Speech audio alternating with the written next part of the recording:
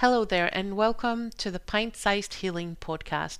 My name is Max Thompson. Let's get started.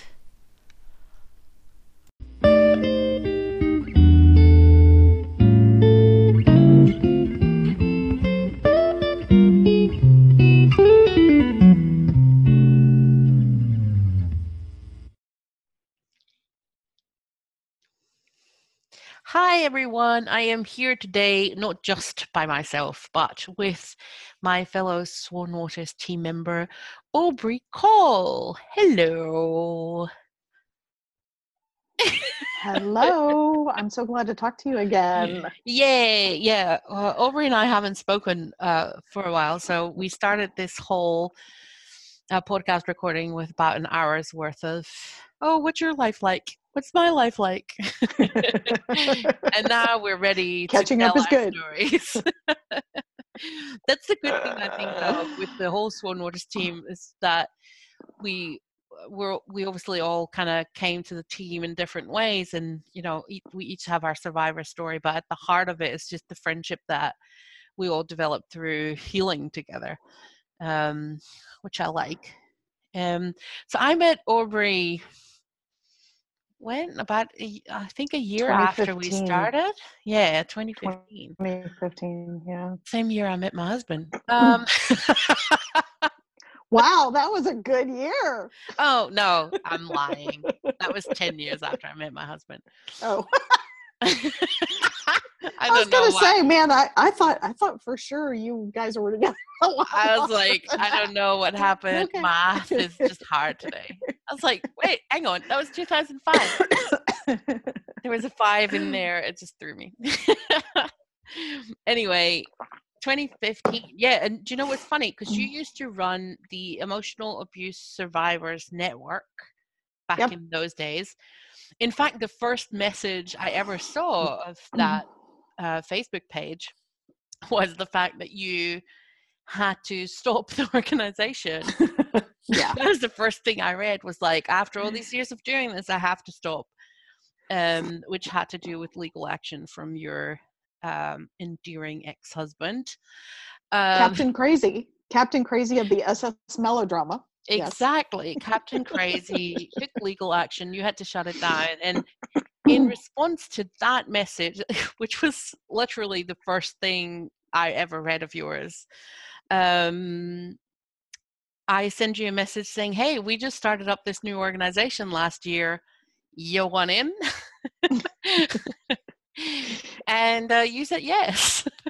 I did, but I will admit to being a little bit weirded out. I was like, I'm not entirely sure who this person is. I mean, but I think that sounds like a good idea, but okay.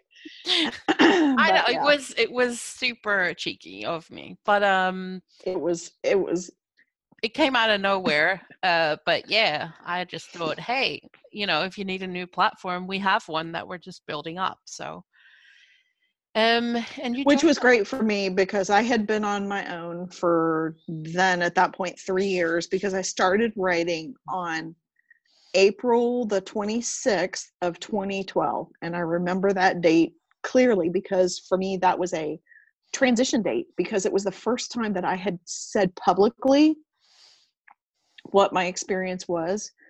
And I shared it with people that had known me for a long time, friends, neighbors, church members, people that had no idea the kind of life I was living behind closed doors. And so I wrote for over 2 years for that. And then, so I kept up the blog, Emotional Abuse Survivors Network, and published that and pushed that out and promoted it with the idea of somebody out there is feeling like this and they don't have anybody to talk to. Maybe somebody can benefit from what I'm saying. Mm-hmm. And not too long after that, I was getting 5,000 or 6,000 hits a week. And the last time I remember checking it, it was 42 different countries that I was tracking to. And I kept writing. And that's actually what became the book. Yeah. But I decided to do the Facebook page too. And I was doing side conversations and things. And that was a big loss for me. I wasn't forced to do it by like a legal decision. It was part of the negotiations to try and get him to go away, which, as you know, from having been in my life for now years, Yeah. that didn't work. No, that didn't work. It didn't But work. but yeah, you mentioned the book there. So all those old blog posts, we have pulled them all together, and they are in Bodies in the Basement, which is your book. So that's 2.5 years worth of your writing, right? And I'm not sure if I remember, and but I I wrote think it's almost like every day. 130-ish essays, articles, whatever you want to call them, but in there.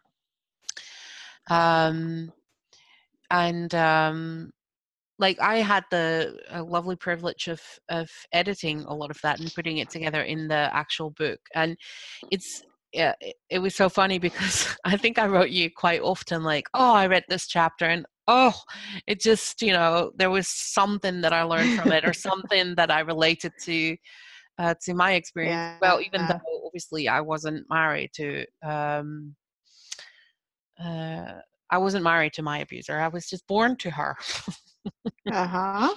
Just. But yeah, it definitely. So the book's on Amazon, so people can buy that there, and all those proceeds go back into Swan Waters as well, which is always good news. So, but I mean, the book came a couple of years after we met, though. It took us a little bit of time to get through It all of did, that. and some of it was, we had to go through a long process. I'm sure you remember it, but I want to tell everybody who's listening. We had to go through a long process of how do we make this usable to people? Not just the words, but the format. How do we tee it up? So I had to write, you remember I had to write this whole prologue for the book and kind of give some background and do all of that. But I have a very good friend who's an author. Her name is Joan Davis, and she writes kind of suspense romance things. They're pretty intense. But Joan Davis helped me to do a first pass of edit on that.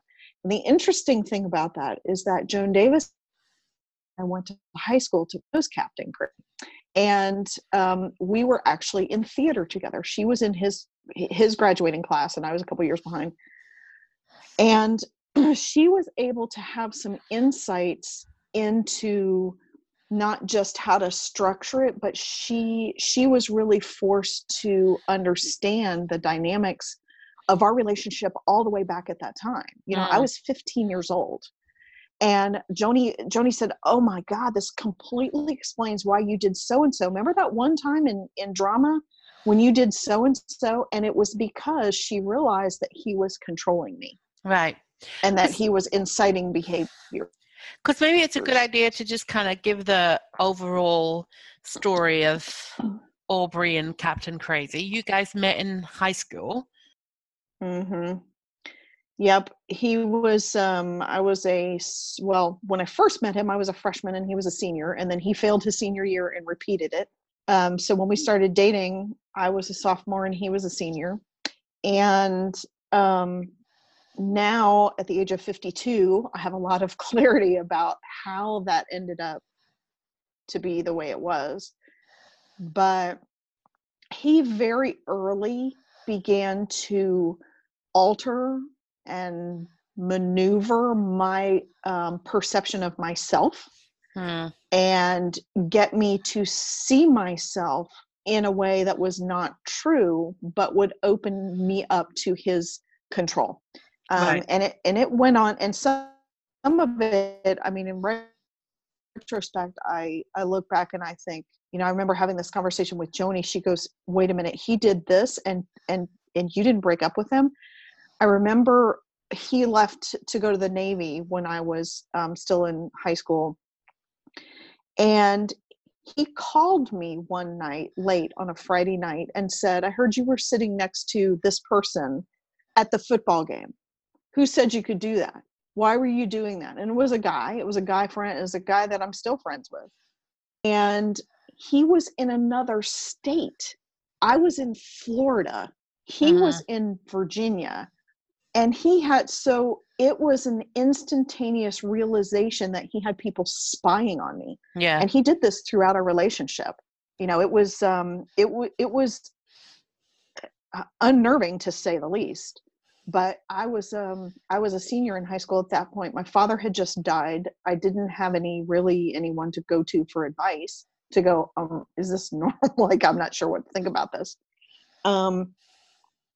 But it was a long and very road of losing my self-identity and somehow gaining it back.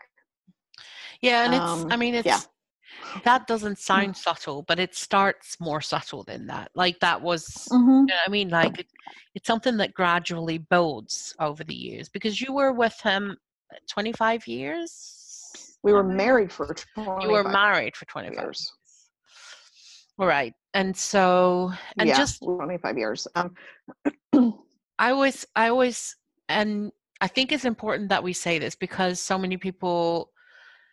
I think so many people wonder, like, oh, but why didn't you leave? Which I mean, I hate the question, but maybe we can just touch upon that for a second, because I think so many people, and I've even had it when I worked for an abusive boss, and he would slap me for making typos and that kind of stuff. He would hit me like across the head. He would slap me across the head, and people go like, well, why didn't you just quit? And I was like, well, he didn't do it during the job interview, because I wouldn't have taken the job. It's something that builds up, and exactly. You get to a point where that's okay, like, where in your mind that's okay.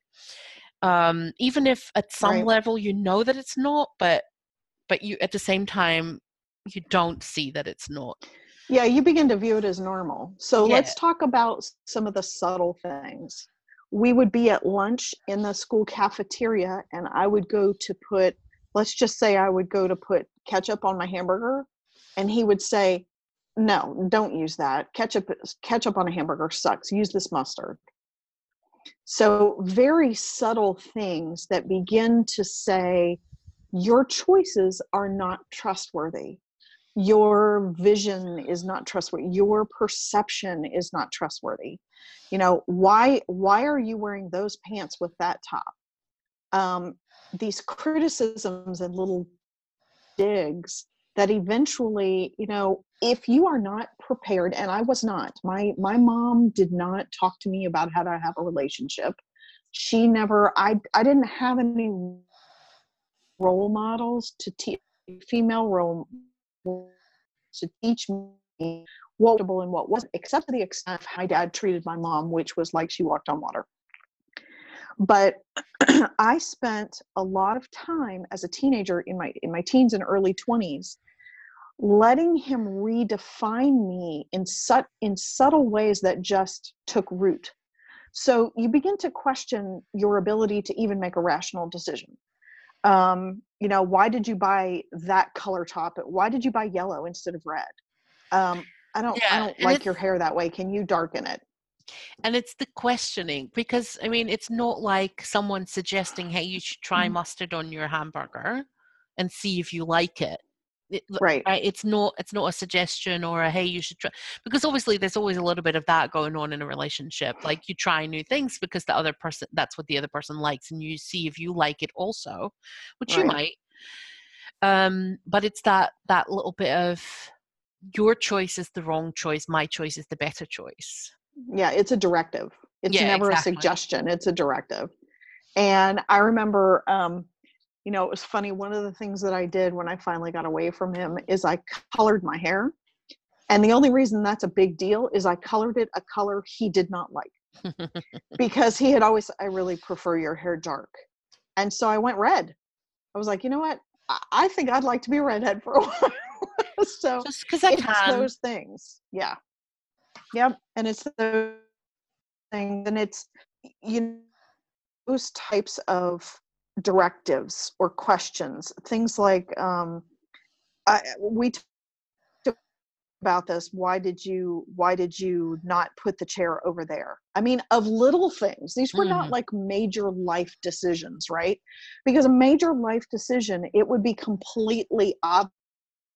Exactly. Like it's really someone subtle. starts telling you, no, can't do that, or I'm not going to agree with that. That's obvious. Yeah, that's obvious. But it's things like, I remember one time I was redecorating the 2 front rooms of our house. We had a living room and a dining room on the front of our house, and I was redecorating them, changing the colors and stuff. And I had asked him, here's what I want to do.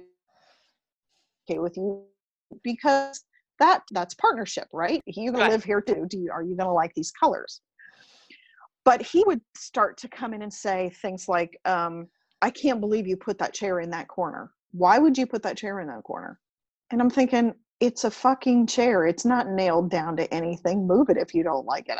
I don't care, But it was the subtlety of, why did you do so? Or, I thought you were going to do this and such, and that's what I wanted. Yeah. It's all in how it's based. Anybody can see something that's painful. But this is what I think is the magic bullet for people like this, is that they are so good at redefining your perception of yourself. And there's an old truism, and I know that you know this, and probably half the people at least that are listening to this know this. When an abuser can no longer control you, their next step is to control other people's perception of you. Yeah.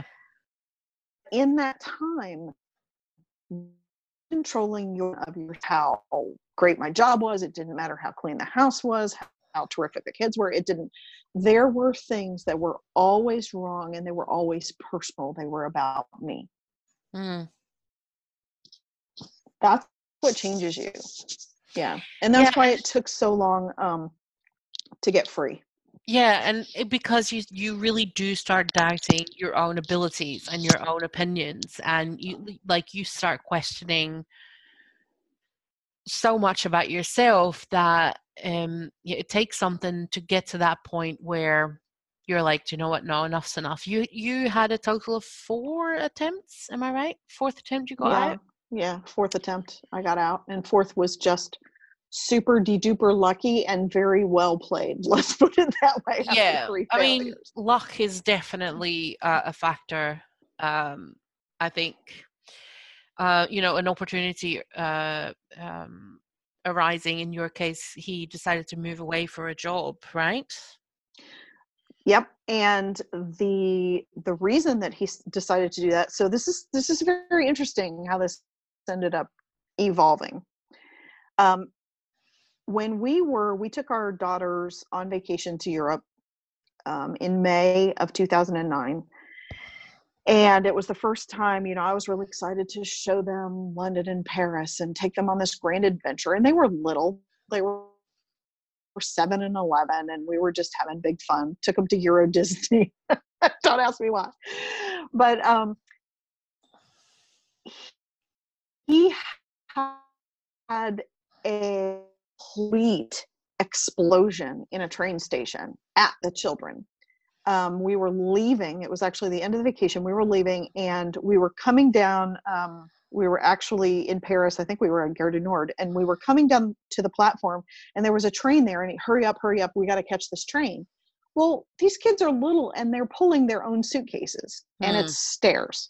And so they're we're trying to move along, and I grabbed the little one's bag, and I'm running with 2 bags. And he gets on the train before us, and he tells them, get it. Well, the doors started beeping, and they knew enough to know when the doors start beeping, that's when you stop. You don't try to get on the train. And they were both scared, and they were like, no, we can't. The doors are going to close. So he starts screaming at them, I'm your father. When I tell you to get on the train, you get on the train. And I looked at him, and I said, well, we're going to get the next one. It's in 2.5 minutes or something stupid. He gets off the train and absolutely loses his shit. And grabs their suitcases and throws them down the platform and starts screaming at them. And I remember the whole way home, and now we're talking 12 hours of transit, right? So 8-hour transit while we took the train back to London, then we flew from London back to Atlanta. And yeah, it was a long haul. That whole way back, all I could see was my girls' faces, because we got on the train that came next, and they went and they had their little souvenir hats from Disney, and they had them on. And I will never forget this. It was a decade ago, and I still can remember it so clearly. They sat in separate seats and slumped down and pulled their little hats down over their eyes. And I could see tears dripping down both of their cheeks. And I remember standing there holding on to the pole and thinking, I can't let this happen anymore. This is my responsibility to put a stop to this. I can't let this happen anymore. So a couple of weeks after that, I told him that I was divorcing him. So that was my first mistake, because I announced it. I didn't go put things in place before before doing it.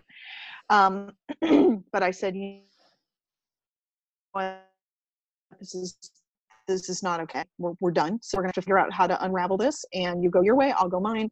We'll arrange for you to, have time with the children, whatever. And he stuck hooks in me.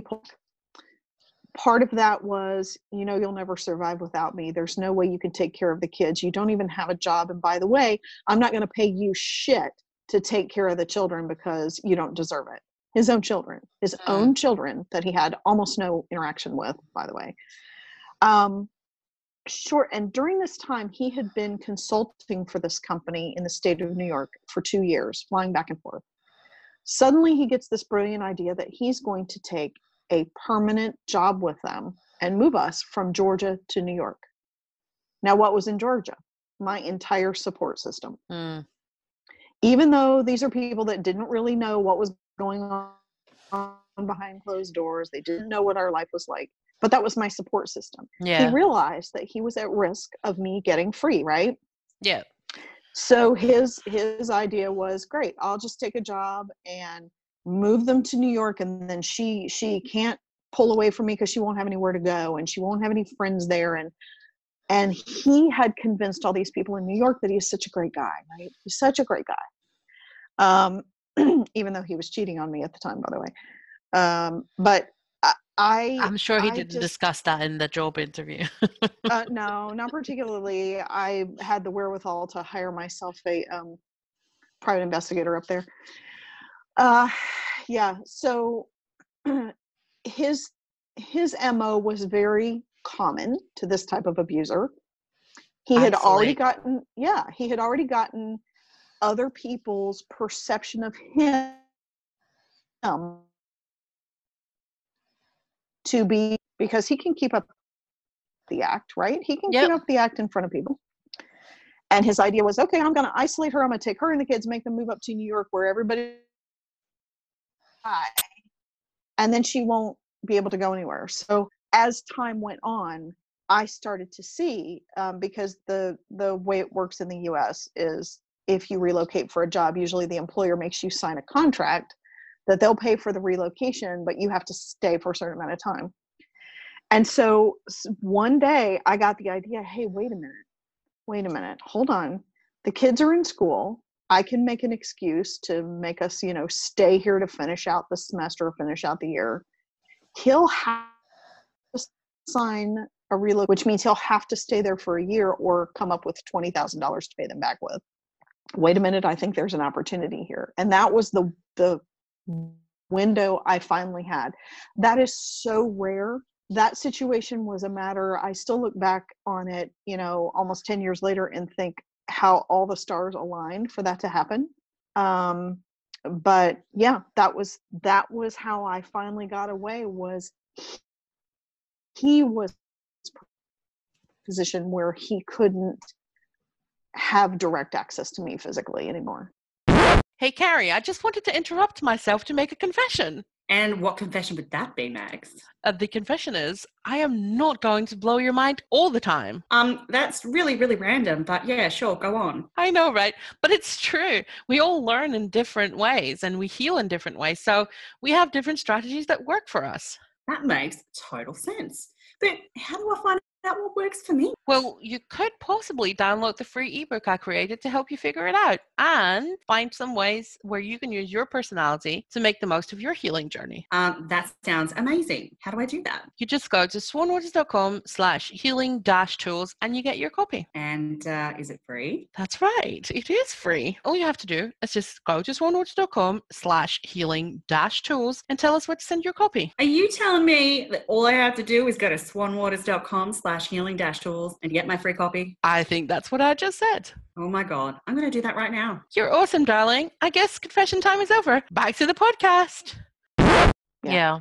That was how I did it. And So, I think like this idea that you like, it's so important when you are trying to get out of a situation like this, and that's why I just want to say this. It, like, having a strategy in place is so important, and if you can't think of one, get help from even, like, I sometimes say to people, like, talk to people in a shelter, like a domestic violence shelter, and they're like, yeah, but I don't need to go into a shelter. And I'm like, that doesn't matter. The people that run those have an understanding of what's going on. They'll be able to point you in the right direction. They'll you need know where the resources are within your. And you need their knowledge, their know-how, their knowledge. You need to know what your rights are.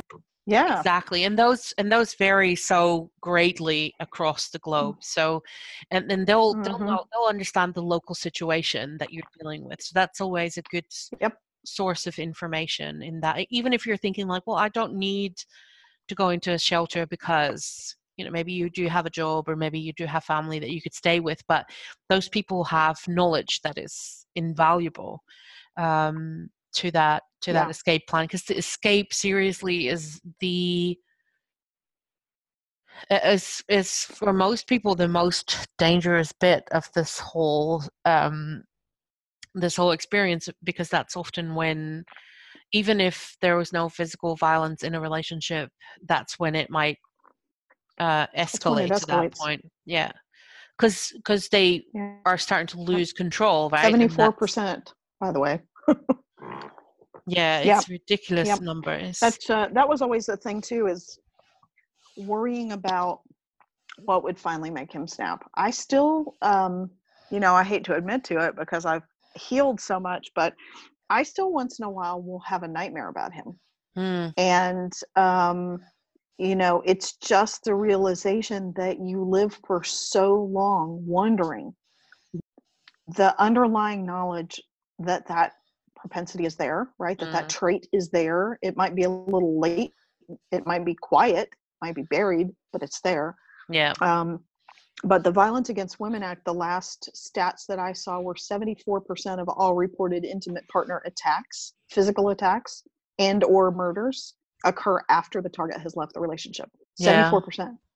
So, I mean, and that again, just and people know that. Women know that in particular. Yeah, and this is why it's so important to have that strategy in place, to really think about what you're doing. We have a bit on the website that is freely accessible that talks about things to think about when you are planning your escape.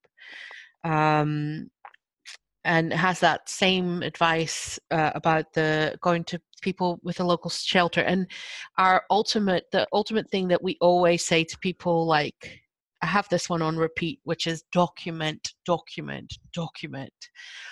Get as much. I can't imagine where you learned that from. Actually, I learned that separately from you, but you definitely confirmed it.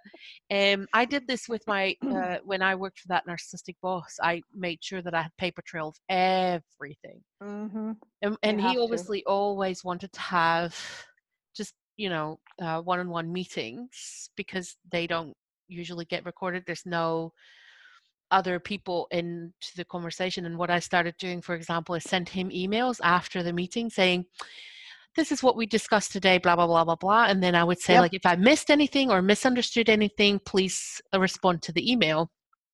Obviously, he never did. And that then is his consent to, okay, that's what we discussed, right? So if he then comes back with, no, that's not what we discussed, you can say, well, then why didn't you respond to the email when I asked you to? So that was one of the ways that I did that in the work situation. Yep, I've used that too. And that's always a handy one, because obviously they are trying to do things in a way that where you don't have that paper trail, right? They don't like paper trails, so create it where you don't have it, and save stuff, preferably not in the house. Yep. Or office if it's a work thing.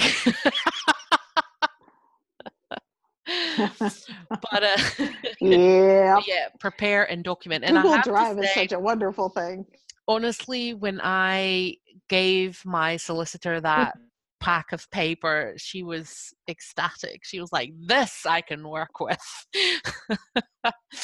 So, and that's the thing. Like, once it gets to court actions, you need to have stuff, and divorce always ends up in court, even if it's not a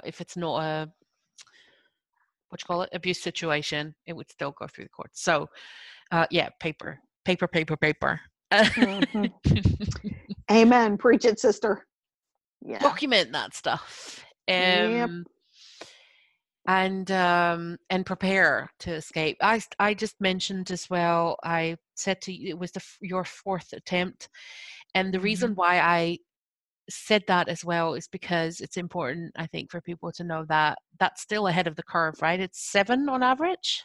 Yeah, 7 on average to get out and stay out and not get somehow forced or coerced back. Yeah. So, and I sometimes say this as well, like I left my family only the one time, in a way, but I didn't. If I look back now, because obviously leaving your family is a different thing, but leaving the family, like I moved to the, like, I went to school on the opposite side of the country, and then obviously I moved back, and then I went to another school which was in a different country, which in Europe is somewhat easier, I suppose. But so in a way, I was also leaving my family a number of times before I left my family. It's just that when it comes to family, I guess it's a slightly different dynamic. Leaving is a slightly different thing. But yay, we're out. Woohoo!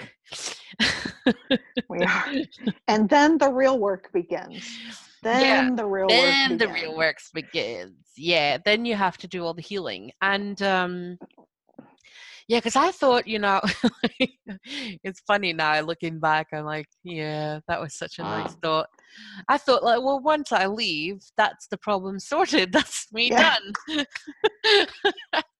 But then you have to navigate back. You have to go through the whole thing again, but in the reverse. Then you have to. That's right. And that's I sometimes say that, like, you have to go through in reverse. So you have to go through the whole thing again, but with the bonus of now there's some light at the end of the tunnel, because you're working towards better rather than just progressively worse. So there's that to be said for healing, but it's not easy, and it's not rainbows and unicorns. And no, it's hard work, but it's hard work that's worth the end result. The old juice, the juice is, I think, it's the squeeze, right? But when you're going through it, when you're having to, it's not always pretty, but I have to say though that it's a skill as well. Like not only do you get better in the sense that, like, I'm not as triggered as often. I'm not, and when I am triggered, it's usually not as extreme as it used to be, and all that kind of stuff. I'm better at boundaries and all that jazz. But also, I'm just better at like, I'm recognizing quicker, like, oh, there's something there that I need to address, and I don't find it as overwhelming. Or now I'm actually, oh, fun, like, let's dig through that, see what that brings up, right? That's weird, I know, but that's what I do. No, you realize at some point you may shift between you make the shift from healing to mastery, right? So you've done the really hard work of taking everything out and examining it and unpacking it and addressing each one of these things and learning new techniques and new ways of thinking and new everything, right? Everything. Yeah, everything. And you reach a level of mastery that suddenly you realize, oh, I know exactly what that is. I know exactly why I got so pissed off about that, or I know precisely why I had that terrible dream, or whatever the situation is. You reach a level of mastery that then it almost becomes, it's like perfecting a sport or something. Then it becomes super fun. You're like, woohoo, I had a Oh, well, awesome. like, So, I had yeah, the other day when there's when a lot of something, muck to dig through. yeah, but then at some point you're like, oh, something came up for me, and I was like, oh, I thought I was done with that, but apparently there's another little bit there. But it's almost, it always makes you curious. Like, I wonder what that is. I wonder what I haven't dealt with yet about that particular thing. Like, let's go have a date. And Yep. like, but it's, yeah, I know that probably people who are like early on in their healing are like, these chicks are just talking nonsense. But we're not. Just takes time to get there. It does. And I think I always love when you say, and we've put it down as your personal motto because I've heard you say it so many times. And I just love it when you do it. It's like, it's nothing so special about me that you can't do it either. Or you can't do it too. Sorry. That's true. If I'm going to quote you, I should do it correctly. That was pretty darn close, though. That was almost on the note. It's, and I'll tell you why I started saying that. There were people that I knew growing up and as an adult. So people that I lived near in my neighborhood, in my nice upper middle class, fancy neighborhood, people that I went to high school with, all these people that had a certain perception of me. And they would say, well, I need to tell you something. I've been going through the same thing, but I don't think I can do what you did. I'm just not as strong as you are. I'm not as smart as you are. I'm not as, blank, insert adjective here. And I just kept saying to them, I said this one day, and then I just kept repeating, and I just said, there is nothing so special about me that you can't do this. All I did was make up my mind. Yeah. That's all I did was make up I decided that I was determined to make a better life for myself and my kids. And I got to tell you something, my kids were a big motivator, because part of that was, am I really going to continue to subject these beautiful, amazing children to gorgeous. this? Am I going to let them think that this, my minis, I thought there's no way I can keep subjecting them to this. Before it was just about me, right? It was, I was the one in the crosshairs, but then it was them. And I think that was the realization that really put me, I am responsible for these two little people. And so whatever I need to do is whatever I need to do. So it was a matter of making a determined effort more than anything. And that doesn't mean I'm stronger than anybody or smarter than anybody or better, more resources than anybody, nothing like that. So I think sometimes, often, not just sometimes, but often, when you are still in the abuse dynamic, you have become so altered that you think that you are not worth anything better. Brene Brown, you and I know what a big freaking fan I am of Brene Brown. But she says, she talks about shame. She teaches a lot about shame. And for those who don't know her, look her up, because she's a researcher, a social worker researcher. And she's written several books, but she defines shame as the intense feeling that you do not deserve love and belonging, that you are undeserving of love and belonging. And that theme, I found, runs through the abuse dynamic so deeply that people who knew me from high school would have said, oh my God, she's going to be this or that or the other. She's going to achieve this. She's going to do that. And for them to have to come to reckon with the idea that even someone like me would end up in a situation like that, where someone else was defining who I was, what I ate, what I did, where I went, what I thought of myself, what career I had, was pretty shocking to them. But it all came down to that shame factor. And, you know, in that hour discussion we were having before we actually started recording Yeah. the podcast, that is when things turned a corner for me. I mean, that was 2016 when I did my really deep shame work. So I had been out of my marriage for 6.5 years. And it wasn't until that time that I started really doing that very deep shame and vulnerability work that I realized why some of these things still happened. You know, why these things were still controlling what I thought of myself. That's a shocking realization, and it's a lot of work, by the way. It is a lot of work, and some days I'm sure you feel the same way. Some days you kind of slide back into it,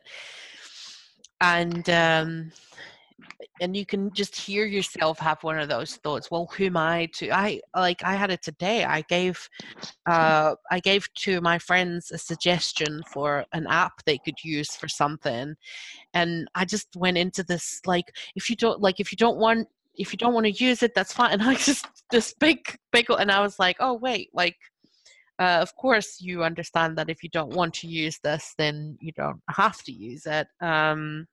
And I don't have to explain this to you, but I was more justifying the fact that I was even giving them input into their project, which again is about how, you know, one of the things that Brené Brown says, and I always like that, is that shame is the opposite of self-esteem. Yeah. So, and that kind of explains it to me as well. So that kind of feeling of, because self-esteem is that feeling of I am worth, I have worth, I am, do you know what I mean? Like I have value, I have worth, I am lovable. It's those kind of feelings. And the difference between shame and guilt. That was one thing that really hit me between the eyes. Guilt says I did something bad. Shame says I am bad. Yeah, exactly.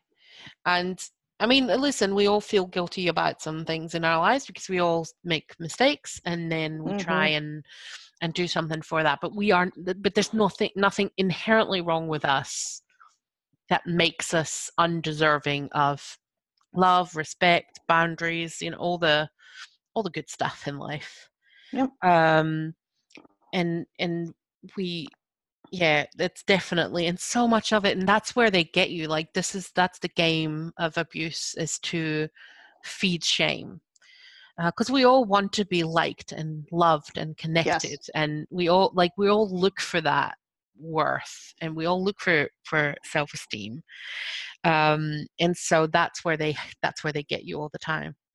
Like that's where it hacks every time. And I remember, because you mentioned when we were talking about the subtle ways in which they will criticize you, and it made me think of this time where I must have been about 10-ish, and I had a big solo. Like I was in a choir, and I had a big solo, and it went really well. And there was an article in the local newspaper, and it had a picture of me singing. So it had a picture of the choir with me in front of it, with the spotlight on me singing my solo. That was like a big picture on the front of the local newspaper, and it was super positive about my performance. And the only thing that my mother said about it was like, "Oh my God, I can't believe you wore that outfit." Right? And it's that it takes away from the achievement and the positive, you know, the positive reinforcement of you've done something well, you know, the things that build self-esteem in children. And take it away and make it into something negative that drowns that that self-esteem. So that feeds into the shame, because obviously how we look and how we dress, that definitely comes into feeling accepted by the group. The group being society. You know, it's funny that you mention that, because, you know, one of the things that I discovered after doing my own shame work is it became so much easier for me to understand other people. and other people's motivations and other people's behaviors. And I will give you an example that it perfectly mirrors what you just said. My mom years ago told me that when she was 13 years old, she came home. Now, let me frame this up a little bit. My grandmother, her mother was a beautician back when they were still called beauticians. My grandfather was a barber. My grandmother only finished the 8th grade because she was in a very large family and they got put out to work when they were young. And so she was sort of a self-made, she became a beautician. She ended up owning her own very successful shop. But my mom said when she was 13 years old, she came home from school and it was sort of the end of the year when they were doing like awards. And she said, I was voted the smartest in the class. And she said, I got excited and I said, look, I was voted the smartest in the class. And she said that her mom's response was, who was voted the prettiest? Mm. And as I did my shame work, I remember that coming up in my memories and I went, oh, that explains why she is so obsessed with her hair. That explains why my mother is so obsessed with how she looks. Because I was never like that, and I couldn't understand why she was. I'm obsessed with knowledge, so I went with a whole other opposite direction. But understanding that shame dynamic and doing my own shame work gave me better insights. I've got better insights into my mother. I've got better insights into my husband, which, by the way, for those listening that don't know, I have since remarried to a fabulous guy that I was friends with for a long, long time, and we're having loads of fun and everything's good. But I was able to see some of his shame drivers too. And I remember when we first got together, I had done this work and I was such a big fan of it. I said to him, I said, the things that people keep secret are the things that they think make them unlovable. I said, so I'm going to share with you one of my shame stories, even though he had known me 30 something years. There are plenty of things he didn't know about me. I said, I'm going to share with you one of my shame stories. And so I did. And he sat there and he goes, wow, that wasn't nearly as bad as mine. And I said, but it doesn't matter. In my mind, it was massive at the time, right? It was this huge green monster. So he took that cue and he said, okay, I'm going to, tell you one of my shame stories. And it was something stupid he did in high school that ended up injuring someone else. And he still feels bad about it. And it was 40 years ago. And, he was very, very shame. And I said, been carrying around shame in the pit of 40 years over that. And so it opened a whole conversation, but I did so much work. And when I say so much work, you know how much it was because you've read everything I've written about it. That one bit of work around the shame factor was the pivot point right there. That was what changed everything for me. Yeah, it's super interesting. And I think like one of the, I don't know why this just popped into my head, but I'm just going to share it anyway. It's like, I think one of the things as well where we, I find this super complex to deal with, is the shame that we feel about things, some of the survivor behavior that we've had, right? Like when you're in that abuse dynamic, you make choices and you behave in certain ways that, like, look, now that I'm not in the situation anymore, I'm like, really? You made that? Like, that's what you did? And I can feel bad about it. Like one of the things that happened was in the work situation, our boss wanted to fire. There was only 4, like it was him and 4 of us. So 5 people in total in that office. So it wasn't a large organization. He wanted to fire one of us. It's important. That's important to the story. That's important. He wanted to fire one of us. He didn't have the balls. But when she was on holiday, he, during a staff meeting, said, okay, I'm going to fire her. I want you to give me reasons why I should. Oh, God. Which obviously is super inappropriate. And I can't even remember how we responded to the question. and if we even responded to the question with any real stuff. But what happened then was that after that staff meeting, he still didn't have the balls to fire her. So he kept her on for another 6 months until he finally had bullied her so much that she quit. So here we were, and we were 3 people who knew he wanted to fire her. We didn't want to tell her that we knew this because A, that's not something you want to say. B, I mean, the wrath of a narcissist, you don't want to call that shit out over yourself. So, I mean, we were all, I mean, like I said, he would physically punish us for typos. So you can only imagine what he would have done if he would have figured out that we would have told her this. Mm. You know, and so we kept it from her. And I, to this, well, no, not to this day, but for a very long time, at very least, I felt super bad about that because she was my friend, right? And I kept all that information for her, and I let him bully her out of the joint. But the thing is, while you're in that situation, like I said, like you're just trying to survive. Yeah, it's self-preservation, 100%. Yeah, but that doesn't mean that you can't feel shame around those things, shame and guilt around those things when you're out of the situation, because it's such a different. All of a sudden, life looks so different when you're not like fighting for your life, because you are fighting for your life. Yeah, you are. You're fighting for your existence as a human. It may not be, you know, technically your heart beating, no, right? But your existence as an individual soul. Yeah, exactly. And I mean, you know what a big believer I am in someone's personal energy. And I know in looking back that he changed how I interacted with the entire world. He changed my whole energy. Yeah. Hey, Carrie, can I just interrupt the podcast for a second? Hey, babe. I'd usually say yes, but I'm actually reading at the moment. It's a module from the Healing Academy called Maintaining Healthy Boundaries to Survive, Heal, and Thrive. Oh, that sounds cool. Yeah, I've been finding it really helpful. What kind of things are you learning about? Well, basically that boundaries are a way to define where the world ends and I begin. It's full of all kinds of different advice about how to express to other people what kind of behavior is acceptable and unacceptable to me, how to protect my time, and how to stop myself from feeling guilty about telling other people what my limitations are. That sounds incredible. Babe, you do realize it's kind of weird that you sound so surprised by all this, right? I mean, you're the one who wrote the module.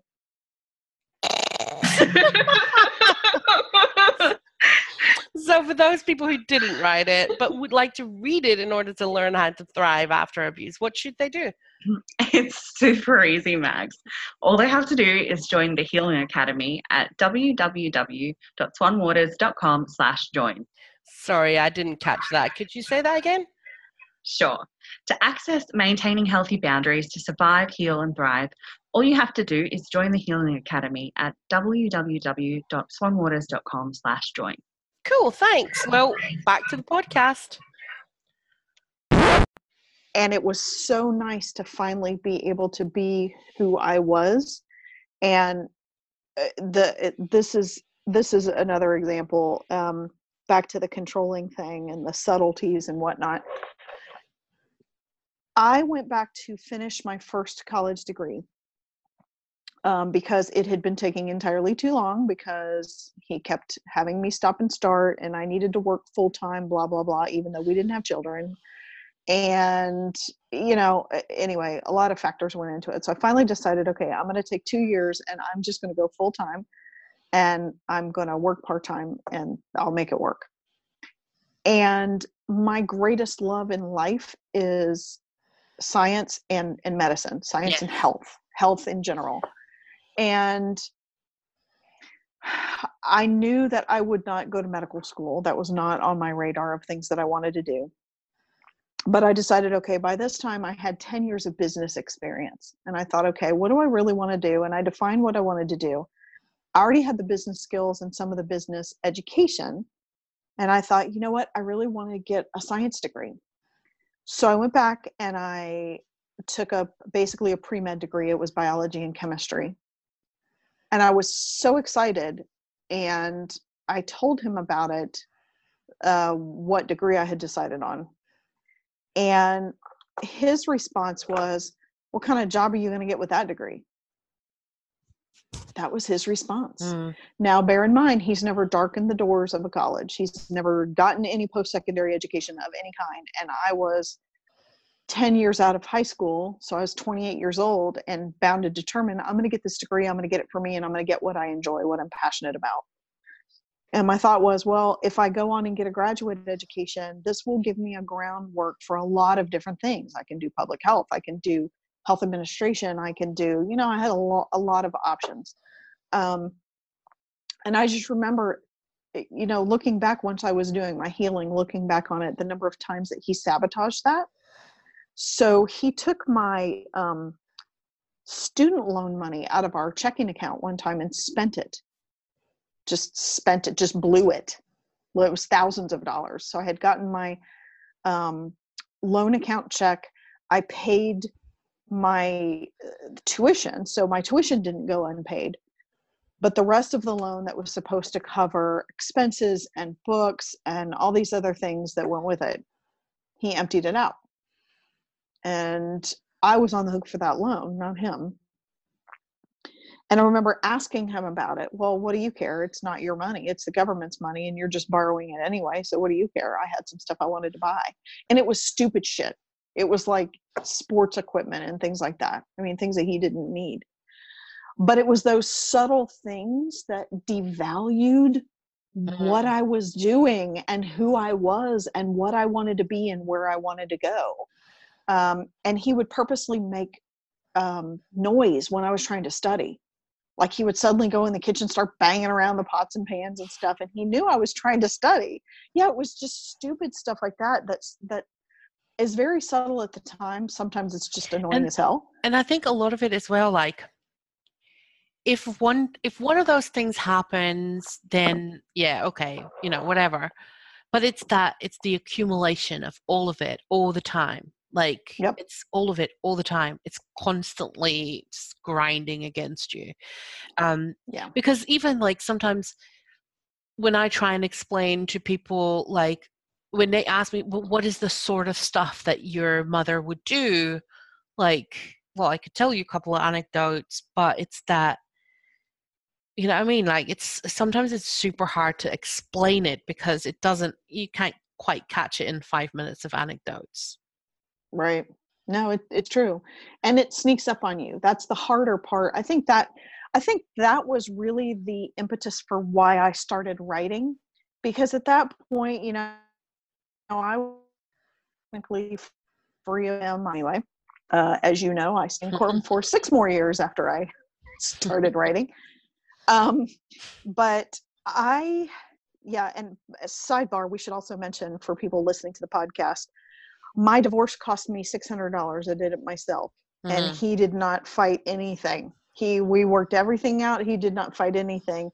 He didn't even hire a lawyer or show up for the final hearing. And you know why? Because he didn't think I'd go through with it. Oh, he did not think I would go through with it. He did not fight me on anything. He didn't show up for the final hearing, nothing, because he absolutely believed that I wouldn't go through with it. So anyway, staying in court with him for all that time. But the reason I mentioned that is, by the time I started writing, I had already been dealing with the retribution for 2 years, almost 2 years. And what preceded that was he would call repeatedly. And when I say repeatedly, he would call my phone, then he would call my older daughter's phone, who was 12 at the time. Then he would call my younger daughter's iPod because she had a talk and text thing on there. Then he would call the house again, and he would call the house at crazy times of the day and night. And ring, ring, ring, ring, hang up. Never leave a message. Ring, ring, ring, hang up. And I was looking on the caller ID going, are you serious? It's 11 o'clock. You can't possibly be calling to talk to the children. But he had finally gotten on my very last nerve, and I talked to a friend of mine who had been an attorney. She wasn't a family law attorney, but she became a teacher. And I asked her, I was like, Amy, what in the hell can I do about this crazy person? I don't, like, what am I supposed to do? She's like, does he have access to the children without calling the house phone? I said, yes. One's got a regular phone. The other one's got an iPod with, talking text on it and everything. She goes, then he doesn't need to call the house. And he doesn't need to call your cell phone. She goes, if he has access to you, now remember, visitations were completely planned out because he was in another state. So it wasn't like, I'm running late for pickup or anything where he needed to have that access. But even if he had the girls' phones. Yeah, exactly. But she said, block him. She's like, just block him. You don't need that aggravation. The girls don't need the aggravation because they were hearing the phone ring at 11 o'clock at night and 6 o'clock in the morning. So I blocked him and he sent the police to my house. And I remember it. Welfare check, right? Yeah, well, it's supposedly a welfare check. But then when I opened the door, they said, are you Lisa? And I said, yeah. And they said, well, we got a call, or yeah, okay. We got a call from this person. And I said, oh, I'm sorry. And he kind of looked at me and sort of snickered. I said, let me guess. Let me see if I can guess what you were told. And I started telling him, and he goes, yep, that's pretty much it. And I said, I'm sorry. And he goes, yeah, we told him it was a civil issue and blah, blah, blah. And I said, yeah. I said, he's not blocked from reaching his children. He's just blocked from reaching me because I'm not listening to him ring my phone all hours of the day and night and going on and on. And they were like, okay, well, have a good day. And I know years later, I got a copy of that police report for for one of my court actions. Yeah. And the police report was hysterical. They said, called caller, because they had his cell phone number, advised that family is perfectly fine, checked children's phones. Phones are in working order.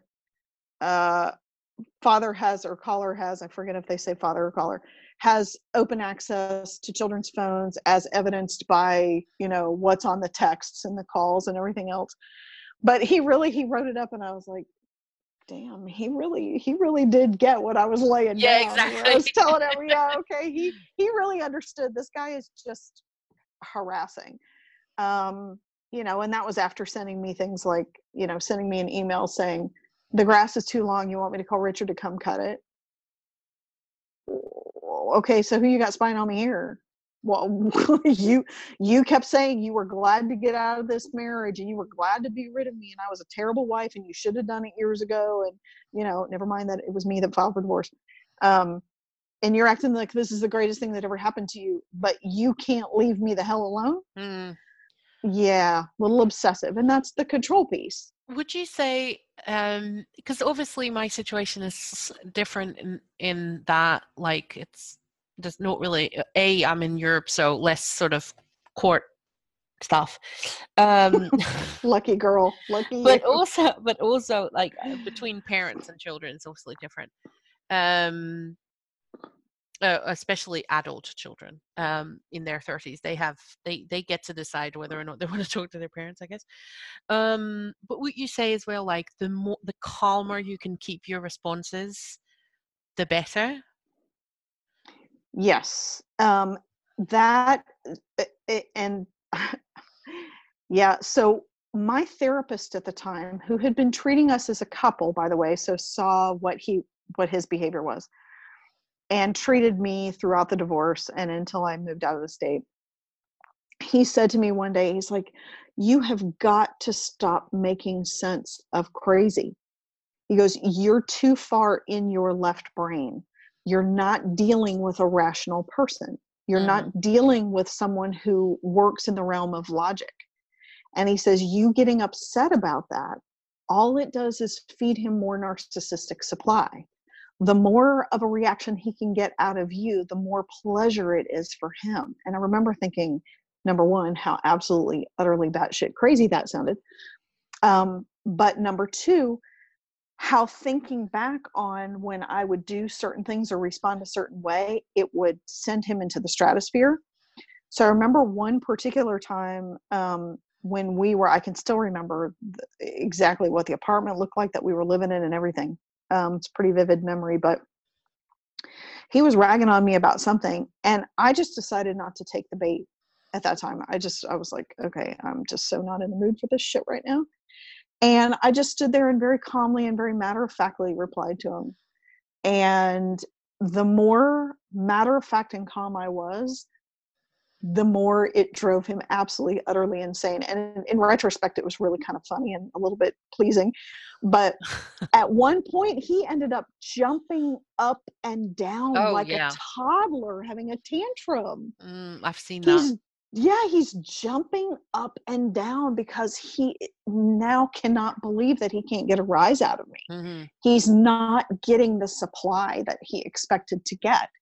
And so now he is literally acting like a 5-year-old in my living room. Well, and I think as well, like the calmer we can remain, the less crazy we seem, like the less crazy they can make us seem to other people.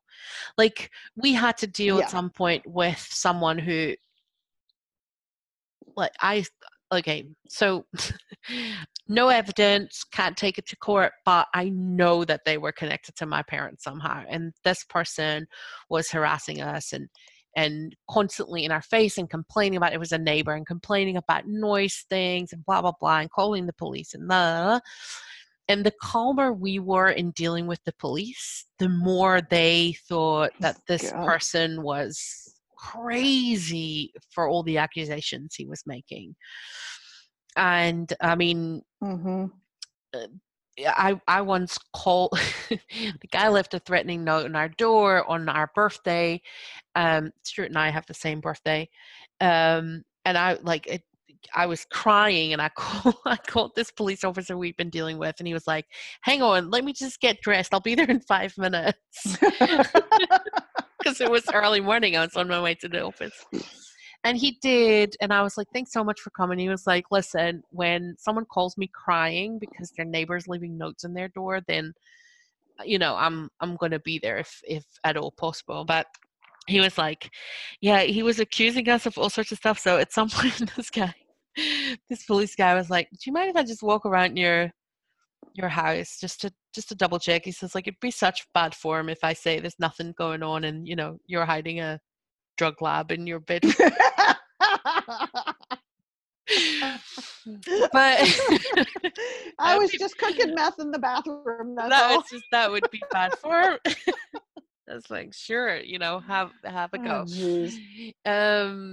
But the thing is, like, the calmer we were able to respond to this guy, like, throwing all these random accusations at us, the more the police was also, I want to say on our side, but the more they understood that we weren't actually doing anything to aggravate this person.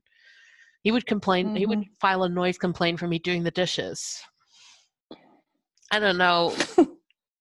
Like, I don't know how you even know that I'm doing the dishes unless you're spying on me somehow, but you're up against the wall or something.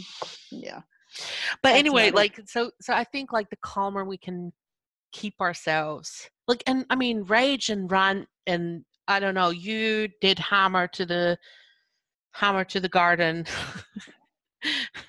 You would hammer the garden, right? Like your lawn or something to get some of the energy out. I did. Yeah, I would punch my sofa. The dirt. I would go out in the backyard with a hammer. Like, I mean, get the frustration and the angry energy out of your system. But when you're dealing with other people, just try and as calm as you can keep it. People can notice that you're emotional or frustrated or, like, so done with it. But, like, try and stay sane. And that's incredibly important. And let me tell you the hardest thing about that for when there are children involved. Oh, yeah. I have yet to meet anyone who is a survivor of abuse that had children that didn't get threatened with never seeing their children again, myself included. You're not going to be able to take care of those kids. They're going to have to come live with me. You're not going to ever be able to. You're not even capable of taking care of yourself. Why would you think that you could take care of the children? The worst wound to a parent, and I won't just say a mother, because I've seen this happen with The my other own way husband around. and being, yeah, absolutely despising about her father.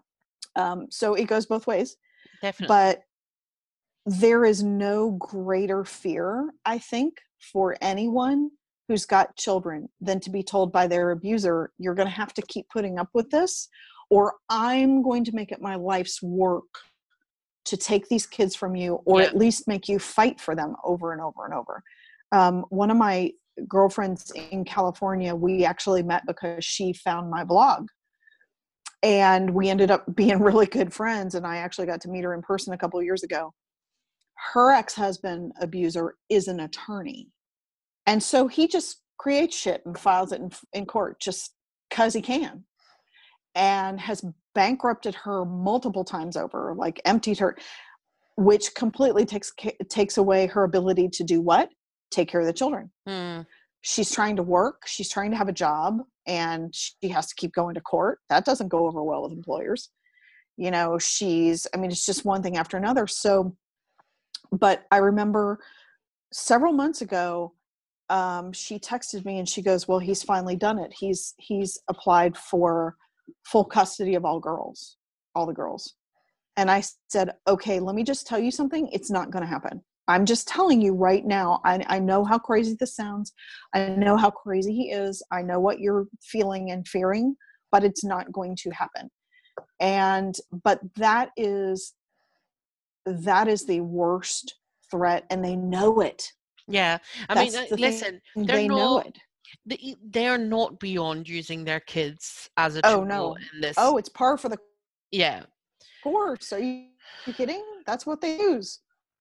Yeah. So definitely a thing. Hey, before we round this up, let me just ask you, is there something that you feel I should have asked you, or that you still want to share before we wrap this up? Well, shoot, we had a long conversation at this point. but a parting thought. Let's go with that. Aubrey's final thought. She'll have more, and she'll share them in a blog or something. Yeah, this is not your final thought, but the final thought of this podcast. For today on this podcast.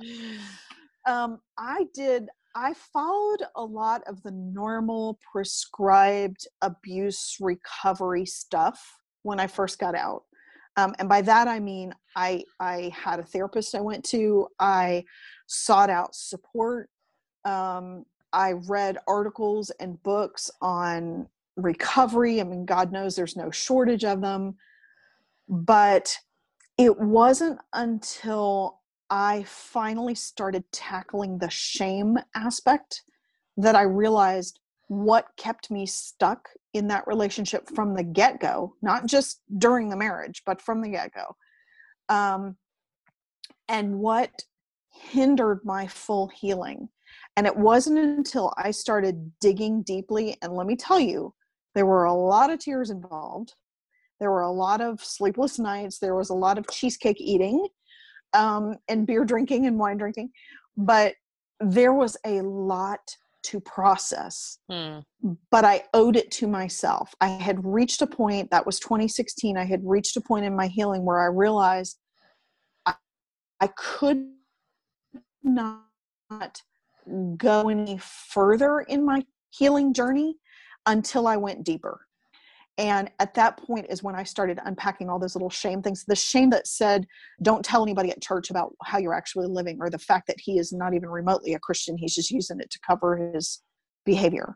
Don't tell your neighbors what's happening. When the police show up at your house, don't tell your neighbors why. Don't tell your neighbors that it's because your husband called the police on his 10-year-old daughter because she was having an anxiety attack.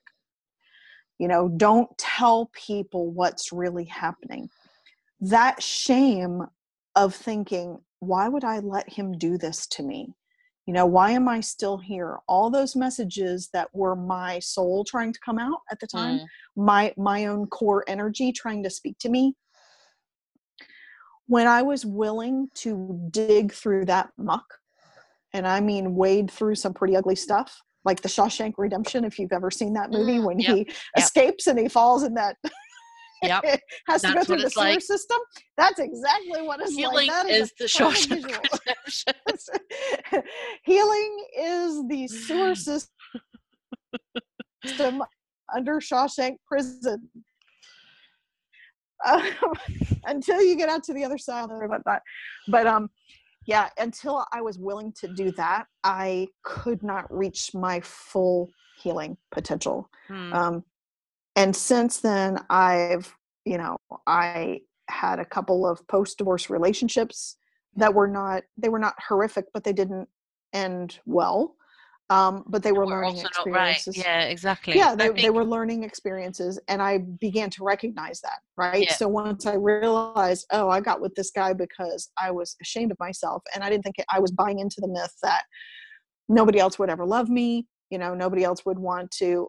It's just fortunate for me that these two other relationships that I had before my husband were really actually decent guys, and are actually still in my kids' lives to some extent. The first one more than the second one.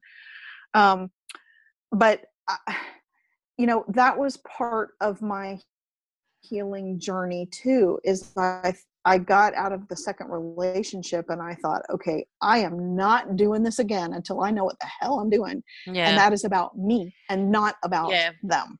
I think, and this is why it's a pattern that often repeats even from childhood into romantic relationships as well, is because we have to deal with all the stuff that's underneath in order to make choices that honor us more, that are more aligned with who we really are, rather than who we've been made to believe we are. Yes. That was rather poetic. It was, and it was the truth. That's what hashtag truth. That is hashtag truth. But yeah, it is a hard realization, but it's the only realization that causes actual change. You can think you've changed. You can think you're on a different track, and you're on a different path. You've escaped, you've done some healing, you've done some work around it, all that kind of thing.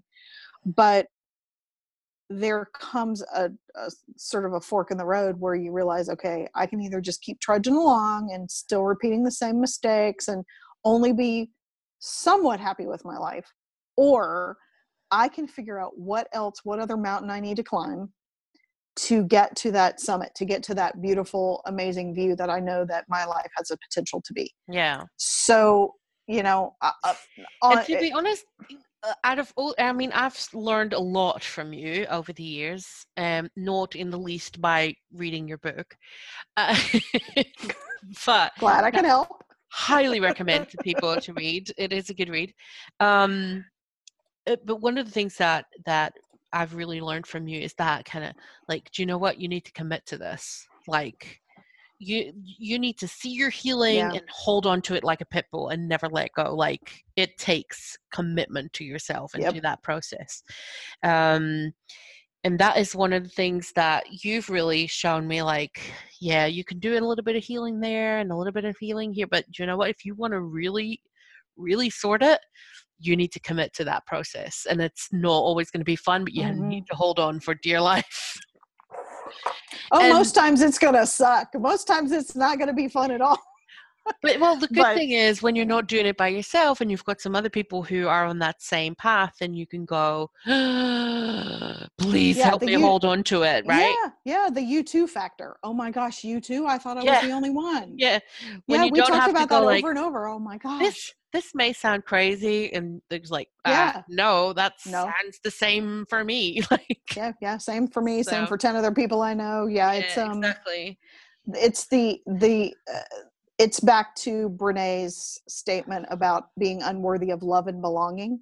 There is a step during your journey that is critical, which is connecting with other people who you don't have to say, this is going to sound crazy.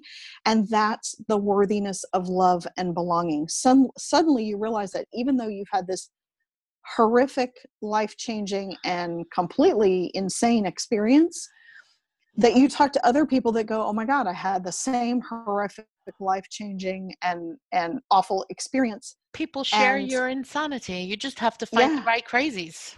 That's right. Find the crazy that complements yours. But I do, we get a lot of laughs about it in retrospect sometime, and we go, oh my God, I can't believe I did that. But I do want to say this, that once I committed to that deeper level of healing and did that deeper level of work, I cannot begin to frame up for our listeners how much my life in totality completely changed. And I mean, it turns you into a positive energy magnet. Mm-hmm. It turns you into your gratitude expands. You can be grateful for the fact that you've got food. You can be grateful for the fact you've got a roof over your head and a car to drive, and whatever else. You can be grateful for your family and your friends. It brings you to a different level of gratitude for existence and opportunities. Yeah. So I went from being, at the time that I was divorcing my narcissistic abuser, I was a full-time parent. I had a side business doing some consulting, and was absolutely of the belief that no other man was ever going to want to be with me, that I was ugly, that I was fat, even though I was size 6. Okay, you do the math. That I was, there was nothing desirable about me whatsoever, to being a master's degreed healthcare executive with a thriving and wonderful marriage and thriving and wonderful children. By the way, my daughters are now, if we I saw prom photos this week, and I'm in awe. Yeah, she's 16 now. Wow. And the other one's going to be 21 at the end of this month. Both of them blow my mind, honestly. They're so fierce. They are amazing young women. And I can really only attribute that to making the commitment to myself, to heal myself, and to teach them how to take care of themselves. And I don't mean, get a good job and know how to change your oil. Take care of themselves, teach them boundaries. The older one said one time, this was several months ago, her ex-boyfriend called the man that my daughters call dad, called him and said, this new guy that she's dating is hitting her. And he caused this huge ruckus and everything. And we were like, dude, what are you even talking about? We're home with her. There's nothing going on. I don't know what your problem is. But the older one said, yeah, I pity any man who raises a hand to her ever, because it will not end well for him at all. And they're both very fiercely protective of themselves in a good way. They know when a relationship needs to end. It doesn't make it less painful, but they know when a romantic relationship needs to end, when a friendship needs to end because it's toxic or it no longer is a good thing. So yeah, I'm pretty amazed. And I think as well, one of the most amazing things I think we can teach our kids, and I mean, mine are all fur, but yeah, I got a few of those too. No, but I think one of the things, like when we commit to healing ourselves, we are also teaching our kids that when bad stuff happens to us, which, it's life, bad stuff's going to happen, then we can heal ourselves. And I think that is an example that is resiliency more than anything. Yes. We're allowed to heal ourselves. We're allowed to make mistakes and try again. All those lessons, I think, are beyond credit cards. I didn't want to say the brand of credit card because I'm not sure if I can. We'll get a legal cease and desist letter. But no, it's true. It's true. one of the things that if you commit to your own healing and you have kids, what you're also doing is teaching them resiliency. Yeah. And, you know, we're all going to have bad stuff we face in life. We are. That's just the nature of it. But, you know, both you know full well, but both my kids have PTSD and anxiety disorder, and the older one has anxiety much worse than the younger one, because she was often the target of his abuse. But their resiliency level at the ages of 20 and 16 is not something to take lightly. No. It is my reassurance that even if I was not here tomorrow for them, they would do fine. They would do great. They would thrive. They would find a way. And part of that was also owning my story with them. Part of that was being honest with them, and because their inner voices told them these things were bad, these things were not good, this was a bad experience, my father was this, that, or the other. That had nothing to do with me telling them anything. But at one point, one of my dear friends, Mary, said to me, if you keep lying to them or glossing over it, you're going to teach them not to trust their inner voice. And I thought, holy crap, she's right. Yeah. So, it, you know, it's that is so true. And, in your inner voice, that's the biggest reprogramming that we do. So, all right. Okay. So we could talk for another 4 hours, but let's not, or let's at least not today. We'll break it up. We'll break it up into episodes. But we'll definitely do this again. So I'm just gonna wrap it up. Definitely go get Bodies in the Basement from Amazon and read it, because it's a good read, and it will give you good insights in the level of crazy of Captain Crazy, which is pretty crazy. And it has lots of info about how that abuse dynamic works, and how it affects you, and how you can get through some of that, some of those effects. And that was I call it half novel, half textbook. Yeah, because that's really what I was going for. Was okay, here's the actual story and all the nitty gritty details and dynamic stuff and emotions and everything behind it, and here's what you can do about it.